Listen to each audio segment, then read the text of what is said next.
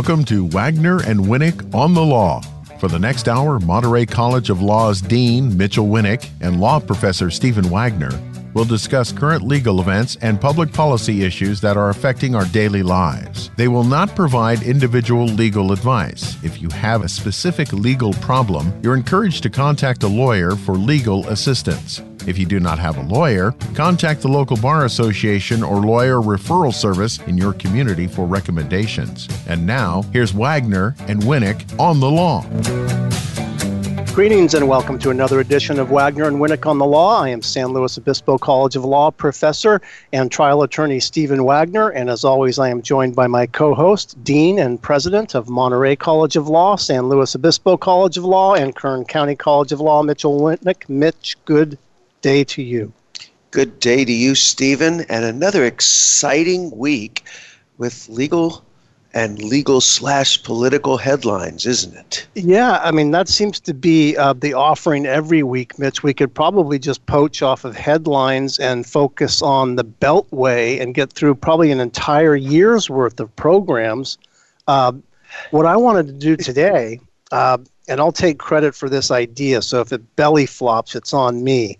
But it dawned on me that the topic of reputation is a discussion-worthy topic to take on. And I wondered, and I'll just ask it this way, Mitch, when's the last time you visited the court of public opinion? Have you ever been to that court? I must say I have. I think it happened this week when we were following the Alabama Senate race. Yeah, so we don't have a brick and mortar type courthouse for the court of public opinion, but that is going to be our topic today, Mitch. And I wanted to reach a number of issues that are connected to reputation and character and the importance of those attributes and those issues. Of course, we can lead off by talking about the great state of Alabama and Judge Moore, and now are about to be seated Senator Jones. I don't think that tallies in yet officially, right? I believe that's correct. They're waiting for the certification by the Secretary of State, I believe, and the governor, which is typical. You know, they need to certify that the election, and particularly elections that are very, very close, do not trigger an automatic recount, which it does not appear to so far in Alabama, but they're just dotting their I's and crossing their T's to make sure. Yeah, so, Mitch, one thing I thought would be interesting to talk about is the idea of opinion and reputation and character-like issues. We can talk about it within the context of our civil laws and maybe even our criminal laws, because reputation does actually find its way into both criminal and civil trials in our system. And as we mentioned in the lead, we can use the Senate race in Alabama maybe as a backdrop to talk about the impact of, I'm going to go with news stories and claims and allegations that I think it's probably safe to say that had a dramatic impact on Judge Moore's run. Would you agree? Oh, absolutely. And I think you bring a particularly valid and important view to this, Stephen, because as a prosecutor, almost your entire career, you have been under the spotlight of knowing things about individuals that start as allegations. And it would be much easier, I'm sure, for you to lay out your case with a local newspaper versus actually doing it in the courtroom. And there are professional rules that restrict what you can and should do in that respect, right? Oh, yes, absolutely, Mitch. And most prosecuting agencies are very careful about knowing the important differences and setting very clear guidelines as to how they proceed on certain cases. Within the context of Judge Moore's run for the Senate, there's obvious news saturation about the allegations of inappropriate contacts and sexual assaultive-like behavior. But the impact that it had, and he's a public figure. That's another issue I wanted to talk about, because we can also weave in the issue of defamation, libel, slander. There's a number of ways we can go with the topic. And statute of limitations, which comes sure. in as well. Yeah, absolutely. That's right. The timeliness factor of actually bringing a lawsuit, if in fact you're proceeding on some kind of a defamation claim, which comes in two forms: libel, meaning written in nature, a statement that holds the individual up to ridicule or shame in the public eye, and then there's slander, which is the spoken word that can put somebody in a disparaging position or a position of vulnerability. But it's interesting, Mitch, to me that there's not necessarily ironclad proof yet of any wrongdoing, yet the impact was obviously dramatic in the case of Judge Moore's run. I think that's right. And that's one of the things that I think as lawyers, we step back and have a little greater pause, because we're used to these type of claims being made following a certain procedure with a certain protocol.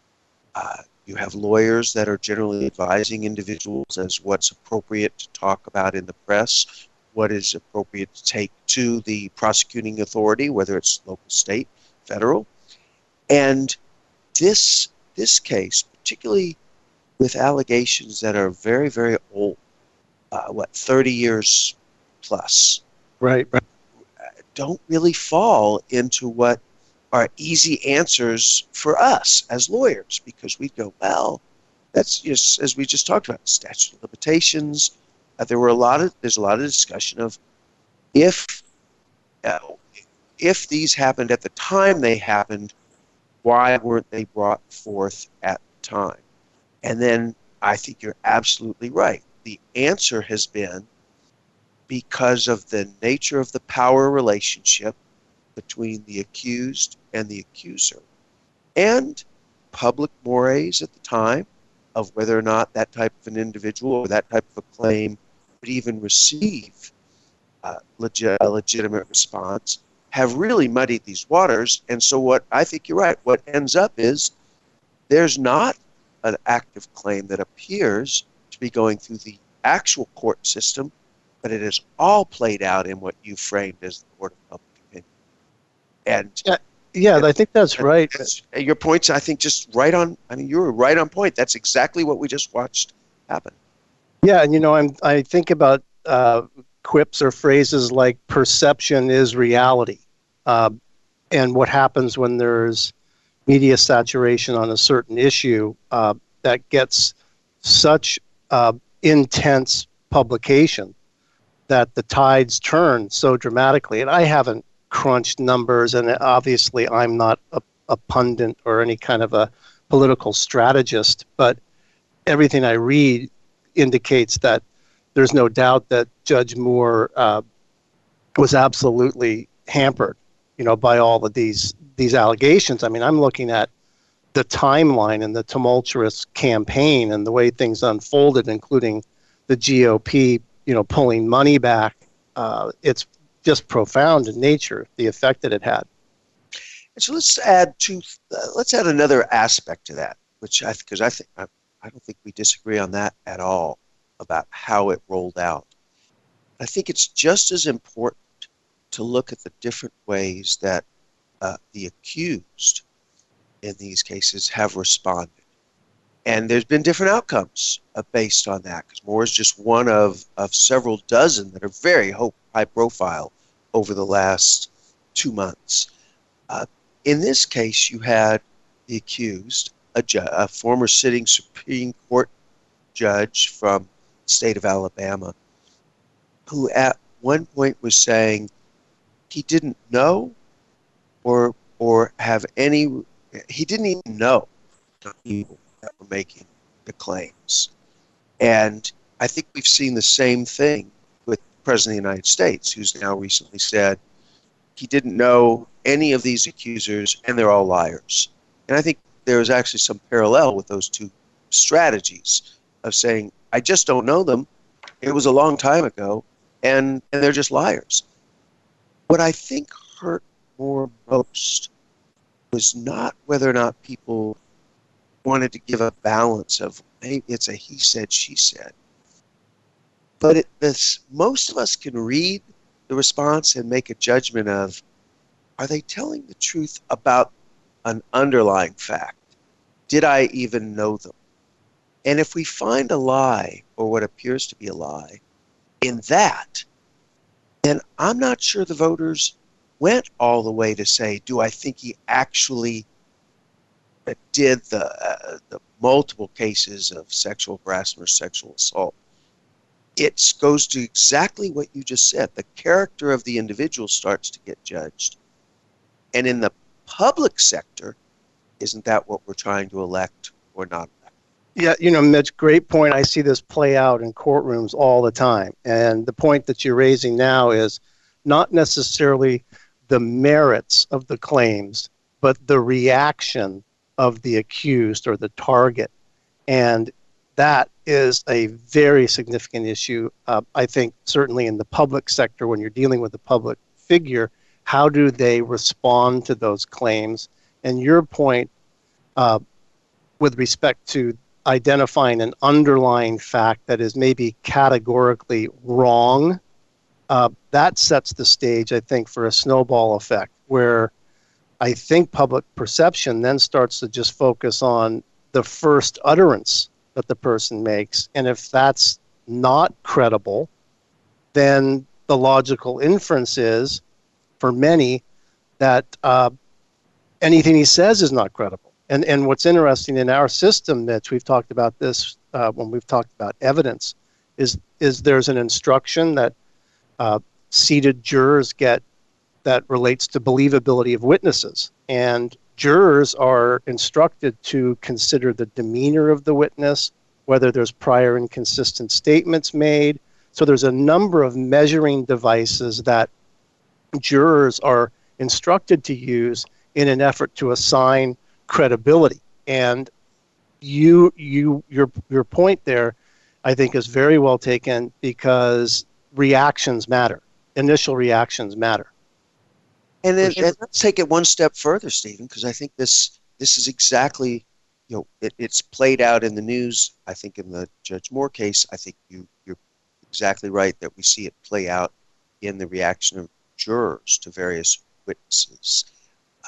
It's the first reaction, and then it's whether they or how many times they then change their mind and have a different story. Yeah. So then we start to say, no, wait a minute. The first reaction was X. The second reaction was Y. Now they're back to X. Now they're back to Y. Now they've added something completely different in. Yeah.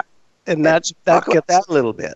Yeah, that gets the name, sort of the flip-flopping label there. But that's a classic example of prior inconsistent statements. Now you've made one statement and you make subsequent statements that are inconsistent, and that casts doubt upon really everything. And that goes to that issue of the believability of witnesses, which is a great point. We can pick back up on that after the break. And let's expand a little bit on defamation and public figures too, Mitch. You're listening to Wagner and Winnick on the Law over Voice America Radio, and we're talking about the court of public opinion and the topic of reputation, the importance of reputation. Please don't go away. We'll be right back after this break.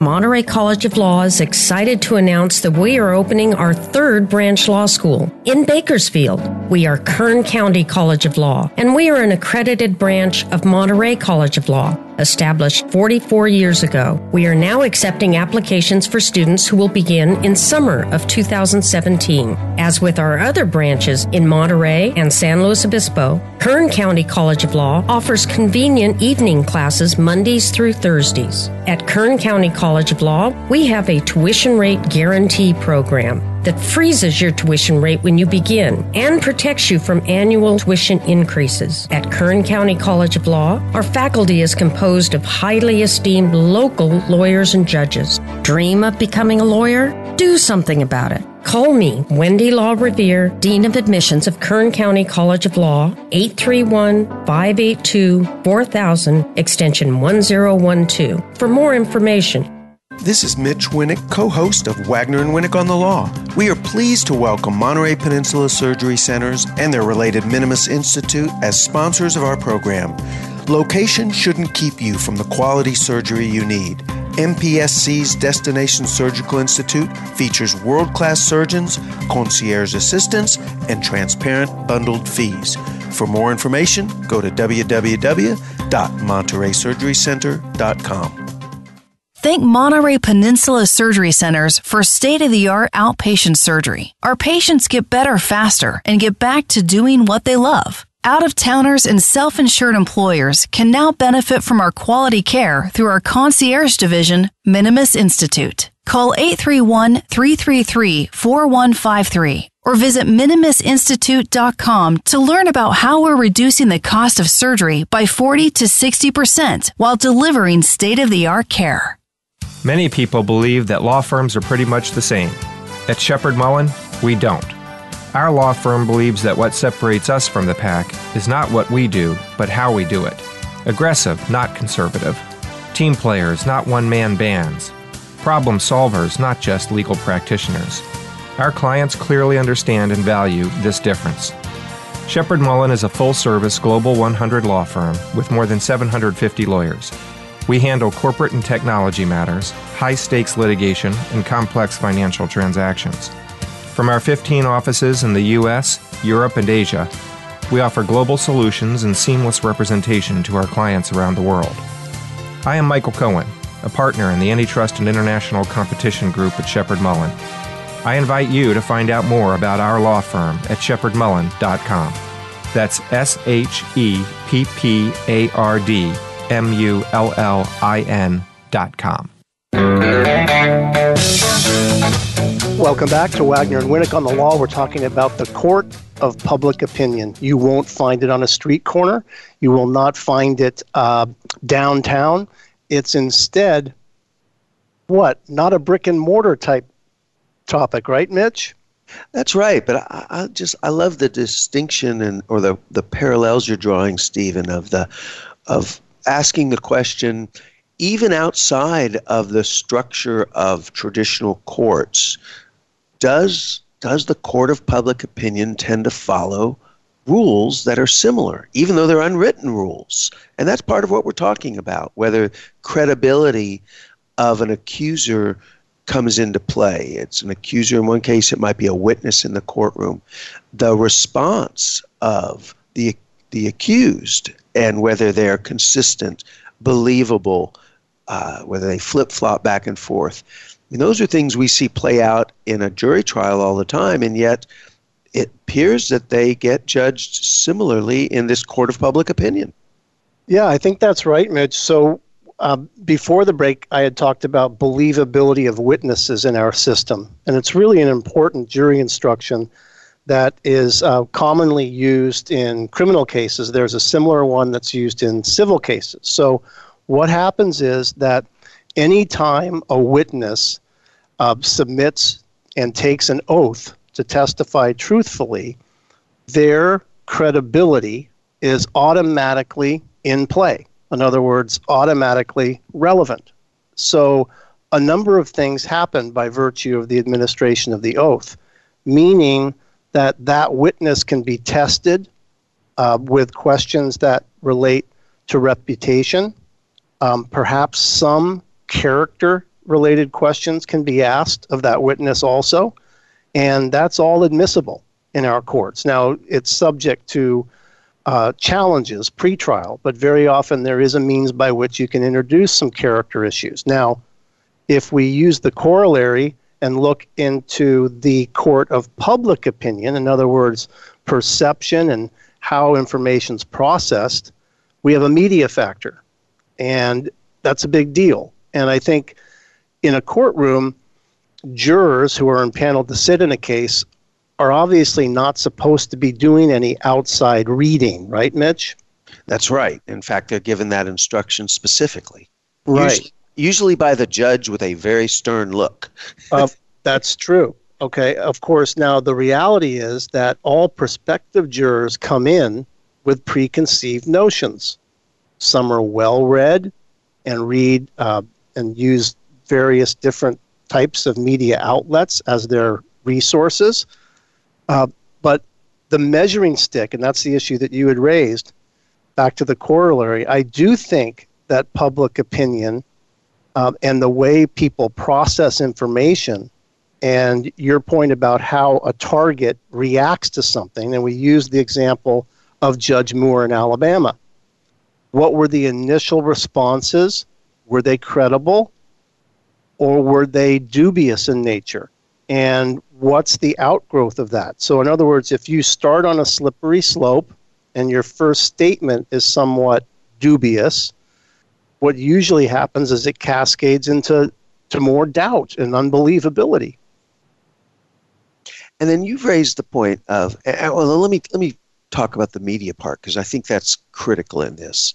Because in the courtroom, you have judges, attorneys filtering some of the information and framing what is or isn't allowed and is or isn't appropriate, both in the questioning and the answers, and even who gets to be brought forward.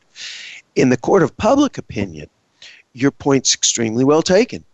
The media steps in as the intermediary in judging whether a story is worthy of printing, whether in this case a witness or a source is credible.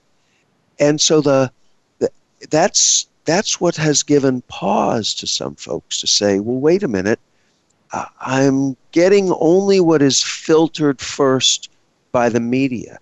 And we've never had a point in time that I remember where the media has been under such attack as to whether or not they are following their historic methodology of vetting sources, getting multiple sources, trying to be objective, trying to get statements from both sides. I mean, that has been the bedrock of core journalistic ethics that have been under attack in the past year. Sure, absolutely. And then, Mitch, you add to this discussion cases involving public figures.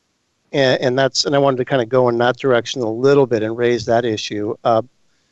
From a defamation standpoint, because that's also a topic that I wanted to raise, if there is a defamatory statement made about a public figure, the system that's in place that guides whether or not there's a viable claim applies a different standard. So in other words, if you are the recipient or the target of news stories that paint you in a bad light or make you out to be unscrupulous, or there's some kind of statement that lowers your esteem or your level professionally. If you're a private citizen versus a public figure, there's a dramatic difference in terms of how you can proceed in our system.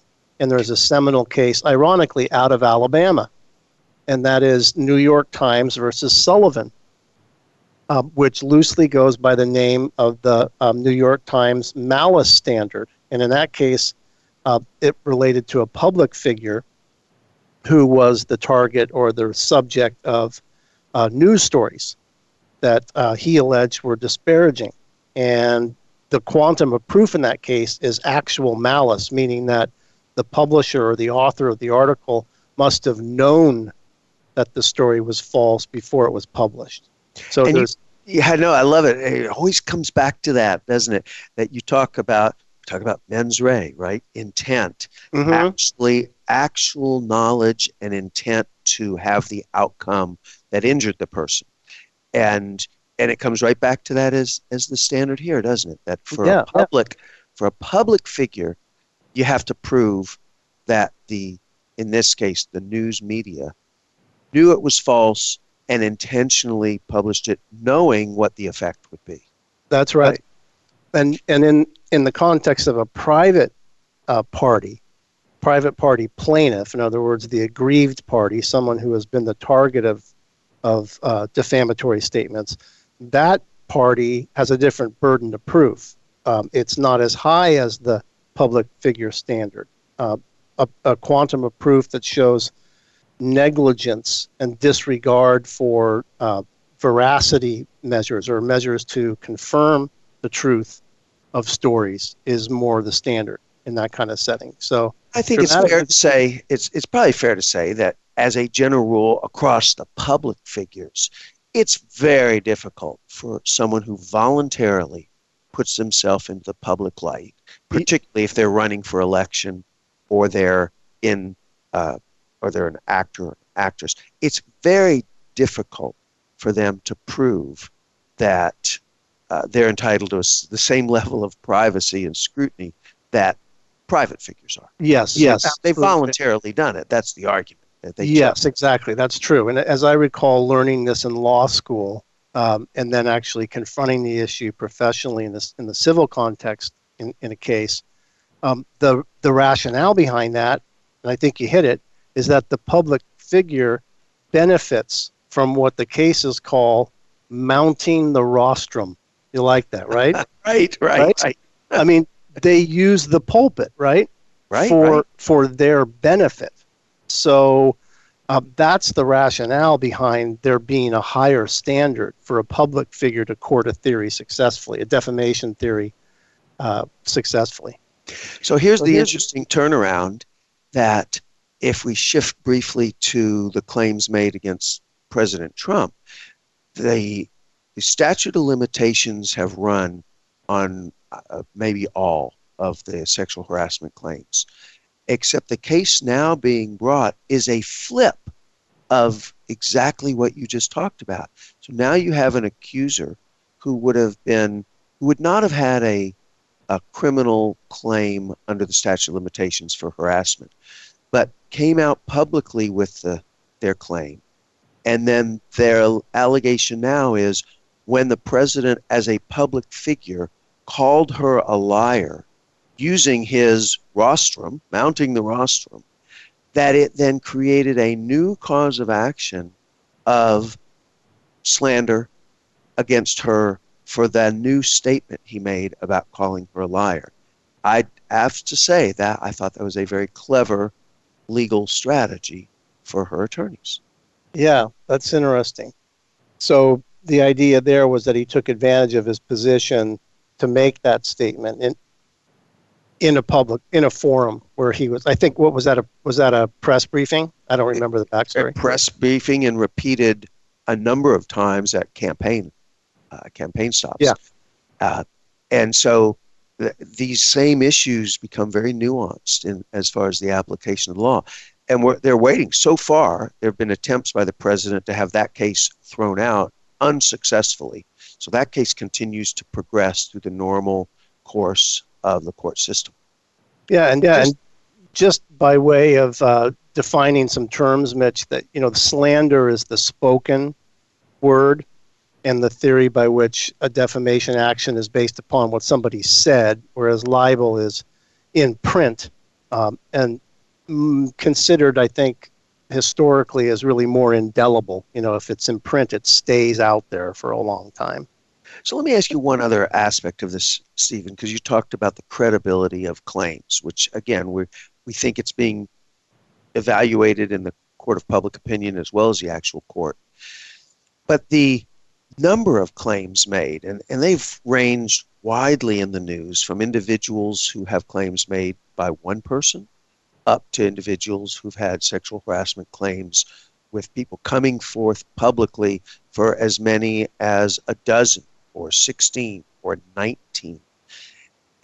Is there a parallel there as well? When you're prosecuting a case, you have one witness, and in some cases one witness is all you need, because that's the person being protected. But if you have a series of similar claims about it that appear to be credible claims, does that change the weight in the courtroom? And do you think that's having an effect in the court of public opinion as well? Yeah, so, in terms of the one witness versus several witnesses, Mitch, and it sounds like you're getting to the issue of corroboration, and in a scenario where very often you have one accuser one person making a claim, and then one suspect, the accused. And first of all, I should say that it's within the context of sexual assault-like cases, it is not uncommon at all for there to be only two parties to that. In other words, the suspect and the accuser. So what you would call the he said, she said, or the so-called one witness making a claim against one suspect is absolutely not uncommon at all. And then the issue of number of witnesses and whether or not there's prior bad acts or evidence to suggest that these similar events or allegations have happened in the past may well be admissible in court, depending upon the strength of the evidence and what happens in a pretrial posture.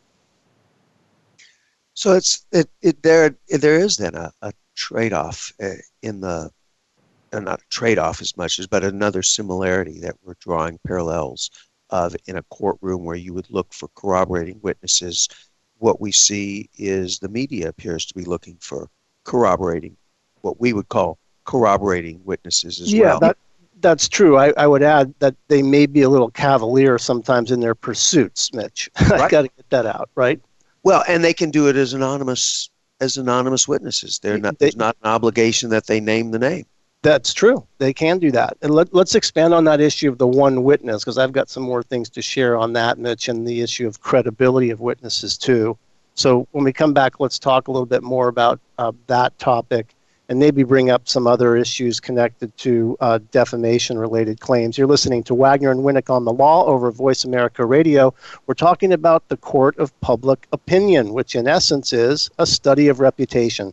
We'll continue that discussion when we come back after this word from our sponsors. Don't go away.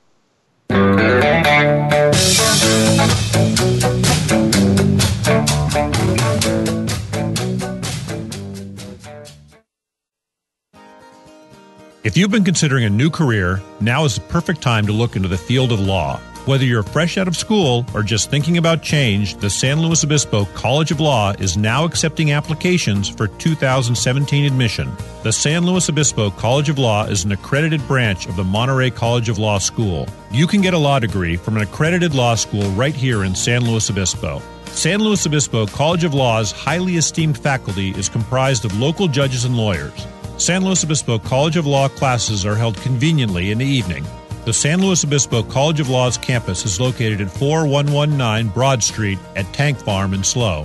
Make today the first step in changing your life. Attend an informational session and get answers to your questions. Call Dean of Admissions Wendy LaRevere at 805-439-4096. Visit slowlaw.org for more information. That's slowlaw.org. Did you ever wonder what is the basis of international law?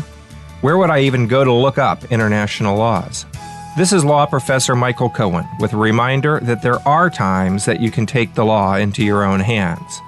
The United Nations Treaty Collection is an online database that provides information on more than 560 treaties and international legal documents deposited with the United Nations. The database also indicates which countries have signed, ratified, or lodged objections to the treaties. These legal agreements are the basis of international law. They cover topics such as human rights, disarmament, commodities, refugees, the environment, and the law of the sea. Lately, we have heard political candidates making lots of statements about enforcing international law. But if you want to be better informed about the actual laws in place, go to treaties.un.org. That is treaties.un.org. The U.S. Constitution has recently created national headlines in the debate about filling the vacancy created by the sudden death of Supreme Court Justice Antonin Scalia. The President and certain members of Congress are at odds about what the Constitution requires when there's a vacancy on the Supreme Court. Who is right? And how can everyday citizens be informed enough to know the answer? This is Mitchell Winnick, co-host of Wagner and Winnick on the Law, with a reminder that there are times that you can take the law into your own hands. ConstitutionCenter.org is a website published by the National Constitution Center. The center was established by Congress to provide information about the United States Constitution on a nonpartisan basis. If you want information about the Constitution's history and what it means today, go to ConstitutionCenter.org and form your own opinion about the law. Welcome back to Wagner and Winnick on the Law. We've been talking about the court of public opinion, and that's the way we've cast our topic today. We're really talking about reputation. And Mitch, before the break, you had raised the issue of one witness versus a number of witnesses. And what I wanted to add to that is that when there is a claim made by one witness in a criminal case, very often there could be other supporting witnesses that perhaps help corroborate in some way the claims of that witness. And that then led to a discussion of whether or not those witnesses will be permitted to testify. And what I wanted to share is that a witness before testifying does go through some steps to ensure that they're actually going to offer relevant testimony. So our system in place, certainly in criminal cases and civil cases, is that there's an opportunity for the party that challenges the witness's testimony to hear first, outside of the trier of fact, what they are bringing to the witness stand. In other words, what's the relevance of their testimony? If it doesn't have any bearing, in other words, if it doesn't help prove or disprove a claim that's germane to the criminal case, then that witness doesn't get to testify. In other words, there needs to be a nexus, a procedural and logical nexus. So I think it's fair to say that there's not exactly that acuity of scrutiny by the media in judging those statements. But we all should keep that in mind, that we're still trying to judge not on whether somebody has a voice, and I think that's an important part that you just brought out as well.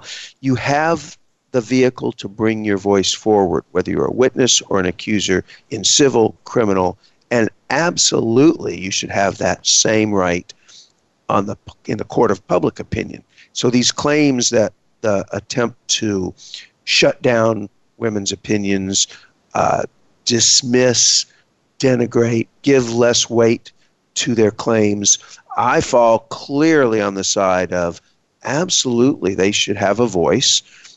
If their voice turns out to be untrue or malicious or any of those categories, we've got opportunities. There are protections in the law for people who abuse the system that way. But the balance should be, give them a public voice. If there's a legal claim, give them a voice in court. And the systems are both set out to let people judge how the facts fall out. Yeah, it's the stark difference is that in the court system, there is a number of what I'm going to call gatekeeper procedures. In other words, a witness or someone claiming that they were the victim of a crime goes through, obviously, a lot of scrutiny and steps, from the incident report to the charging decision. There's a lot of vetting and review before a charge is made.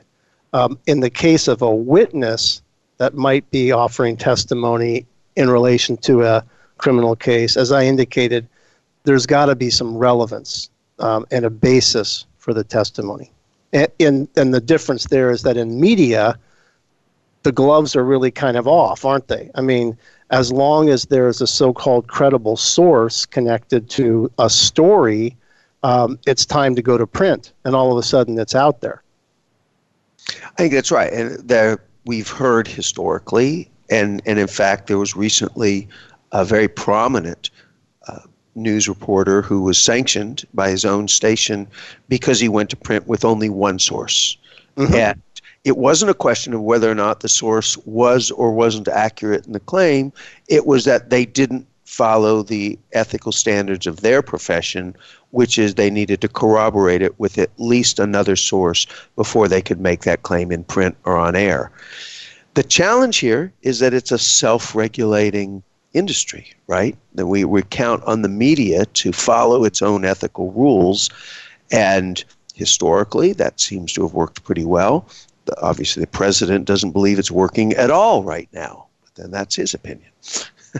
Yeah, Mitch, and if you look, and I certainly don't want to start naming major media outlets, whether it be print or television-based media, but if you really think about it, and you wanted to poll your friends or your peer group about where they go for news, there's dramatic differences, I think, in opinion as to how veracity and truth of stories are measured and the nature of the investigative reporting. Is there truly unbiased media outlets out there is a topic we could probably talk about until midnight, right? That's right. Well, a couple weeks ago, we talked about whether some of these are even media outlets. We talked about the issue of offshore, other countries possibly using what appear to be media outlets to plant and promote stories.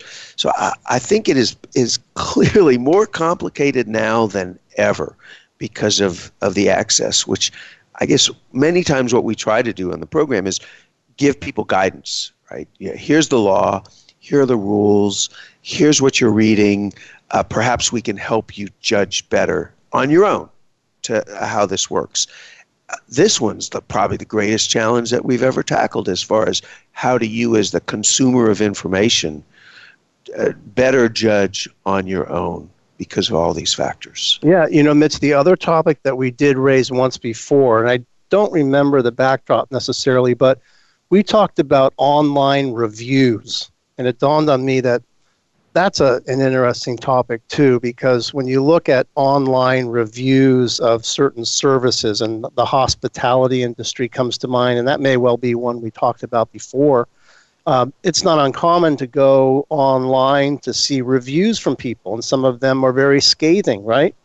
And really, cast aspersions toward a certain business in some sort. Now that's free, First Amendment right to offer your opinion, in those kind of settings. And it's rare that it rises to the level of trade disparagement or something that's actually tortious in nature.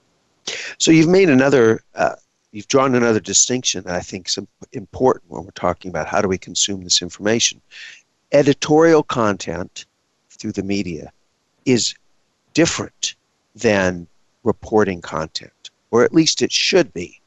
The media has always attempted to make a clear distinction that editorial content, comments about what others have said or comments about what others have done should be on the editorial page and clearly labeled as this is just our opinion.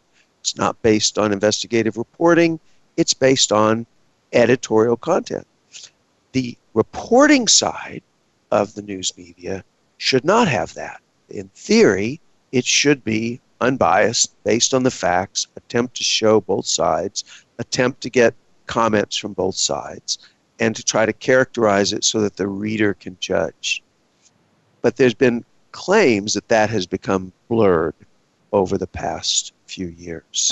Absolutely, Mitch. I remember learning and taking that topic on in torts class in law school, the idea of the wordsmithing aspect. And that's when the writer makes overt attempts or efforts to ensure that it's his or her, quote, opinion, right? How many times do you see that word, opinion, used? And if you look historically, there's a good reason for that. How about the disclaimer that follows bumper music in a radio show that states that the views and opinions of the host are not necessarily the views of this station, right?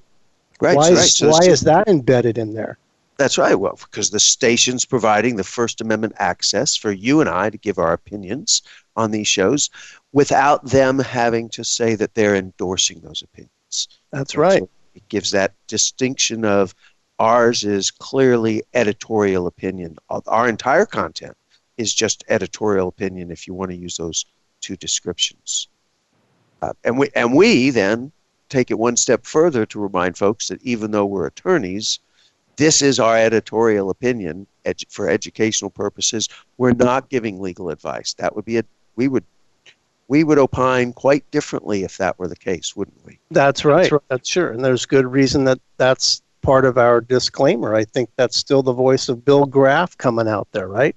That's right. Yeah. So I think one of the things, as we kind of get to the final steps here, I think it is important for us to think about that there's a clear distinction in this court of public opinion when it's an election standard.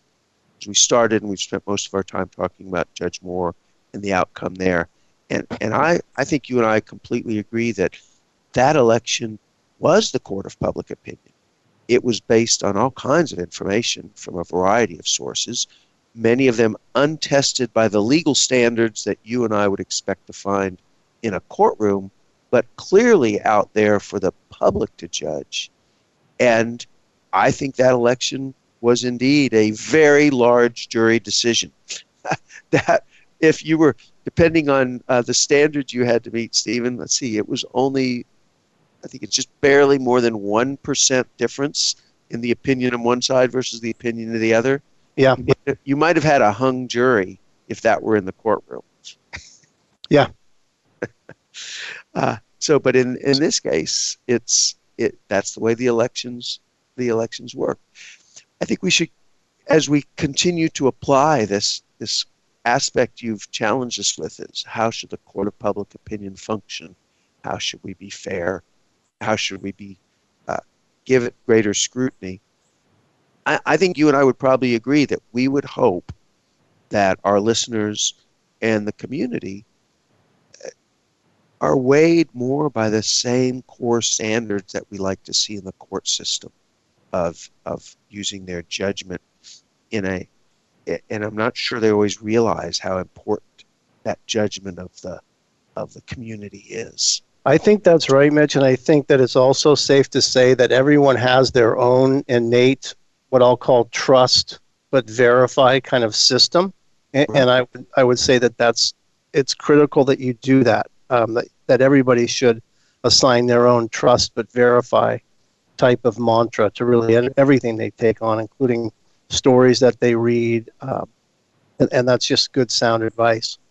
I think it is, and our challenge is to, in these times with digital media, to hold the media up to higher scrutiny, to dig down and say, what are the sources they're really using?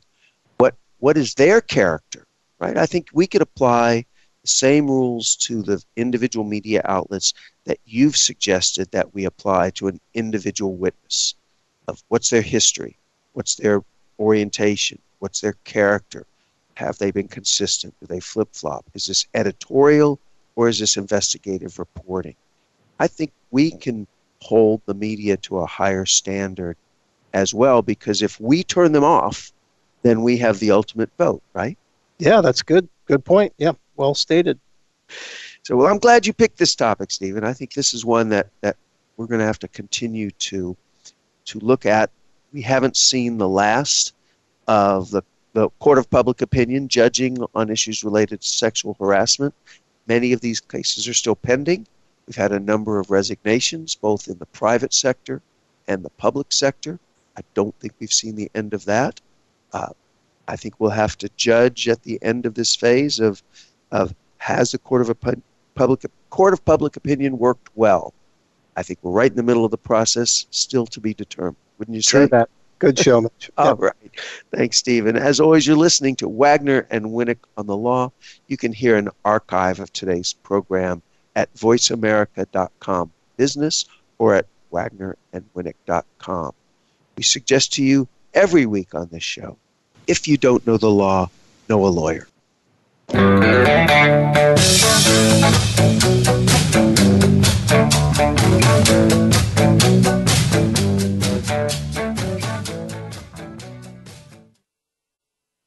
I never finished college. I had a baby and it was time for me to do more with my life. I wanted to be an attorney and be able to help people, but I didn't know that I could go to law school without a 4-year degree. I decided to go to Monterey College of Law because it's local and I was working full-time and had a child. So quitting work and going to a full-time law school was not really an option for me. Being able to go to school at night and the cost of tuition allowed me to graduate debt-free. Obviously, my income has increased. My schedule is more flexible now, and it does allow me to spend more time with my daughter. My name is Brandy Luis, and I'm an attorney at law. Did you dream of becoming a lawyer? You should know that you can apply to Monterey College of Law without a bachelor's degree. I'm Wendy Law Revere, Dean of Admissions of Monterey College of Law. We're accepting applications now for our spring start. Dream of becoming a lawyer? Do something about it. Find out how at montereylaw.edu. This is Mitch Winnick, co-host of Wagner and Winnick on the Law. We are pleased to welcome Monterey Peninsula Surgery Centers and their related Minimus Institute as sponsors of our program. Location shouldn't keep you from the quality surgery you need. MPSC's Destination Surgical Institute features world-class surgeons, concierge assistants, and transparent bundled fees. For more information, go to www.montereysurgerycenter.com. Thank Monterey Peninsula Surgery Centers for state-of-the-art outpatient surgery. Our patients get better faster and get back to doing what they love. Out-of-towners and self-insured employers can now benefit from our quality care through our concierge division, Minimus Institute. Call 831-333-4153 or visit minimusinstitute.com to learn about how we're reducing the cost of surgery by 40 to 60% while delivering state-of-the-art care. Shepherd Mullen is a full-service Global 100 law firm with more than 750 lawyers. We handle corporate and technology matters, high-stakes litigation, and complex financial transactions. From our 15 offices in the United States, Europe, and Asia, we offer global solutions and seamless representation to our clients around the world. You might ask, what is the Shepherd Mullen difference? The answer is you. Our clients are our focus. Every Shepherd Mullen attorney and staff member is issued a plaque listing our client service expectations. We regularly give Clients First awards to attorneys and staff members who go the extra mile for our clients. Client service is not just words, it is part of our culture and permeates everything we do. I am Michael Cohen, a partner in the Antitrust and International Competition Group at Shepherd Mullen. I invite you to find out more about our law firm at shepherdmullen.com. That's SHEPPARDMULLIN.com.